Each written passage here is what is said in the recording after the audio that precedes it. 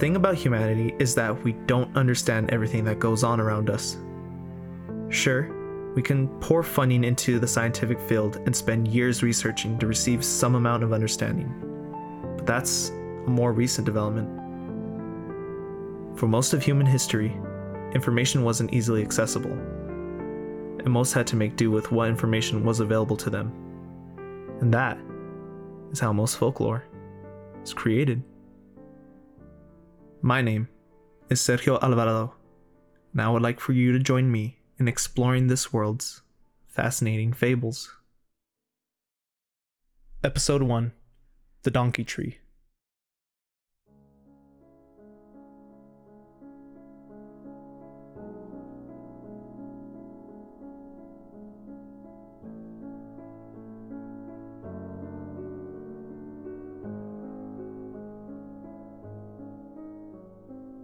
It's safe to say that most of us know what a tree is.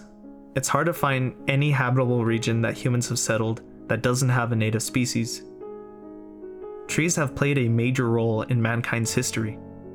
We use them to build shelters, feed the fires that we used for warmth, and even for the fruit that they produce. So, it makes sense that trees pop up in mythology, folklore, and even religion.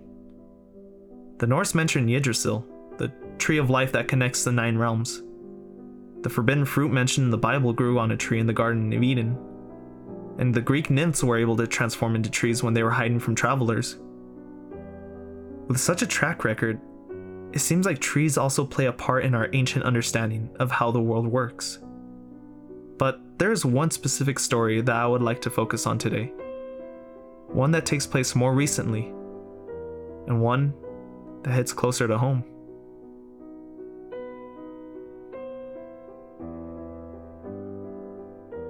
In the state of Kentucky, just outside of Springfield, there is an odd-shaped tree. This tree has been dubbed by the locals as the donkey tree. If you were a tourist that stumbled upon it, you would feel inclined to take a picture with the tree, and maybe even climb it, but the locals would ill-advise that. You see, the tree isn't just fascinating because it takes the shape of a donkey's head. If the stories are to be believed, the tree is cursed.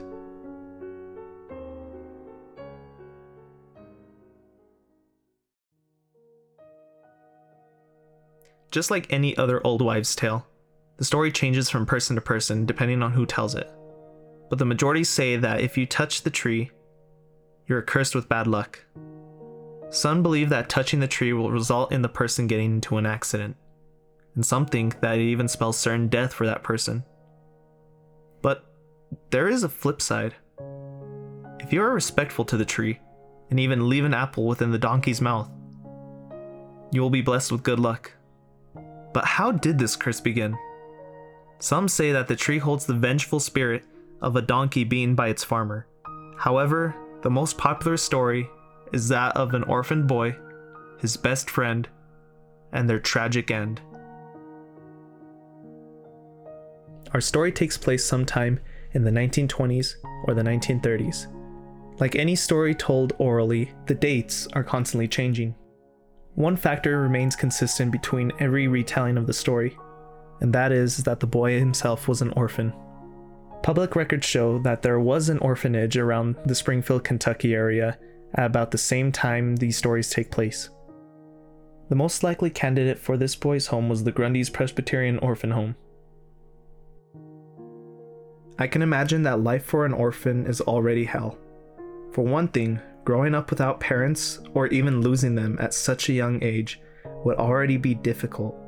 But for the times that the boy lived in, disease must have run rampant in the home, not to mention how cruel other children could already be. Every day, the boy would walk to school and cross a bridge that led over a winding river. The boy would take his time getting there. To him, he only saw it as transferring from one prison to another. There wasn't much that he looked forward to anymore. To make matters worse, a group of bullies took a fancy to teasing the boy. He was already smaller than them, and once they found out his situation, things quickly escalated.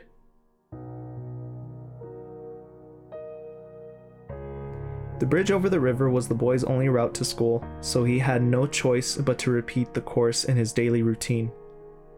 His group of bullies found out about this one day, and from then on, they would wait for him there before the first bell rang. The bullies had begun to beat the boy at least once a day, twice if he had done anything in retaliation. Because of this, and the fact that he was different from the other children, he distanced himself from his classmates. He didn't have any friends to play with after school, and he didn't have anything to look forward to after the final bell rang to dismiss them. One day, presumably to hide from his constant harassers, the boy stumbled onto an area he didn't recognize. The boy had found a small farm that was off of the beaten path, tended by a grizzled old man. The farmer never received visitors, so he asked the boy what he was doing there. The boy explained his situation to the farmer with a cold, unfeeling gaze. The man took pity on the boy and told him that he could stay for as long as he liked. His only condition was that he had to help the farmer with his duties. The boy agreed and started to help him immediately.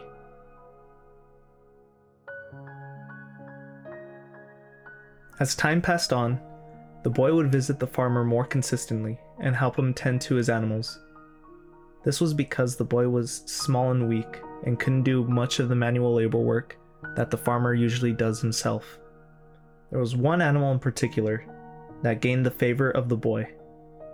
Out in the stables, among with the few horses that the farmer owned, was a small, young donkey.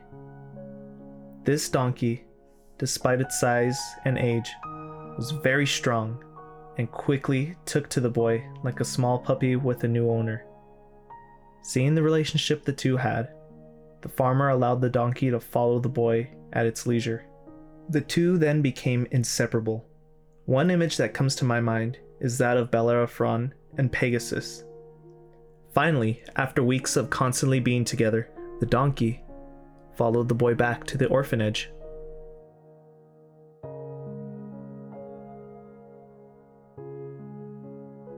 The next day, the boy found that the donkey was still waiting for him outside of the orphanage. He made his way to school, and as he walked, he could hear the donkey trotting behind him. As usual, the group of bullies were waiting for the boy by the bridge before the start of school. They would make the all too familiar gestures and heckle the boy. But this time, it was different. This time, the boy had a companion. The bullies menacingly approached the boy, and the donkey took action. He put himself between the boy and the bullies. He started bucking and even gnashing at the bullies. Scared that they would be kicked or bitten, the bullies fled, and at that moment, the donkey took up the role of being the boy's bodyguard. Some time passed, and the beatings that the boy received came to an immediate halt. The bullies would try to intimidate the boy, but any time they would step close to him, the donkey would be on guard. The bullies grew tired of the donkey, so they came up with a plan to get rid of it, at least for one day. They started to follow the donkey to learn where it would go after the boy was back at the orphanage. One boy even followed it during school while the orphan was safe in class. Now that they knew where the donkey would be, they made a plan, and the next day would be their time to act. The morning was unusually gloomy that day. The sun hid behind the clouds, and the morning dew was now frost stuck to the ground. This didn't affect the orphan's new routine, though. He made it to school, but didn't realize that one of his tormentors was missing. One of the bullies played hooky to wait for the donkey to make its way back. The bully knew he couldn't get near the powerful creature, so he came up with a plan to incapacitate it without needing to use brute force. He had taken a rope from his father, and he tied one end of it to a sturdy tree in the donkey's path. The other end he fashioned into a lasso. Once he heard the clopping of the donkey's hooves, he took action. He lassoed the donkey's neck, restraining him to the tree. The donkey thrashed around, but couldn't break the bindings that he found himself in. Satisfied with his work, the bully rushed off to the bridge where he and his friends would terrorize the orphan boy. After the orphan boy got out of school, he called out to his companion, but to no avail. The boys searched for hours but couldn't find any sign of the donkey anywhere. The boy knew he couldn't search any longer for his donkey friend, or else the sun would set before he got back to the orphanage. Deciding that he would be safe, since the bullies would just assume the donkey was with him anyway, he made his way back. As the boy approached the bridge, his blood ran cold as he saw the sight he prayed he wouldn't. The group of bullies heckled the boy, asking where his bodyguard was. The boy was frozen in fear and couldn't reply. That's when he was struck from behind. The bullies pounced on him like a group of starving lions looking for the kill. Fists flew, and the only thing on the boy's mind was if his only friend in the world would miraculously arrive and save him from this torture. The bullies thrashed in a blind rage, only to find that the boy had stopped resisting their attacks. They all looked at their fists, now wet with the blood of the orphan boy. The boy laid on the cobblestone bridge, lifeless and mangled. The bullies panicked. Though they intended to make up for the beatings the boy had avoided because of the donkey, they never intended on killing him. In their hysteria, the boys did the only thing they could think of that would get rid of the evidence. They threw the orphan boy's body over the bridge into the river below. In the meantime, the donkey was finally able to break from his restraints and quickly ran to where he knew where the boy would be. The donkey stopped at the bridge at the faint scent of the boy. It found that his trail came to an abrupt stop, so he went searching. The donkey found itself at the banks of the river, pacing up and down its lengths, looking for the boy. After days of searching, the donkey finally came across the bloated body of the boy. In agony, the donkey cried out, eventually catching the attention of the police. The police conducted an investigation into the boy's murder, and the bullies, out of guilt, turned themselves in. The donkey fell into a deep depression. Without the boy, its life was the void of all joy. The donkey eventually wound up back at the spot he found the boy's body. The donkey laid there, refusing to eat, and eventually succumbed to starvation.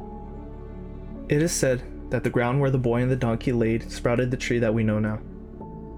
The tree that took the shape of the head of the ever-loyal donkey, waiting to be reunited with his best friend in the afterlife.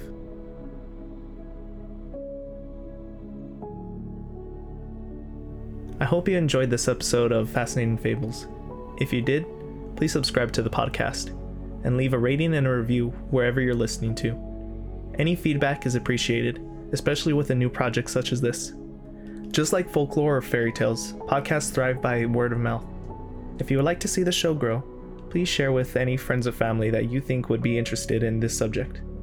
Until next week, my name is Sergio Alvarado, and thank you for joining me in this week's Fascinating Fable.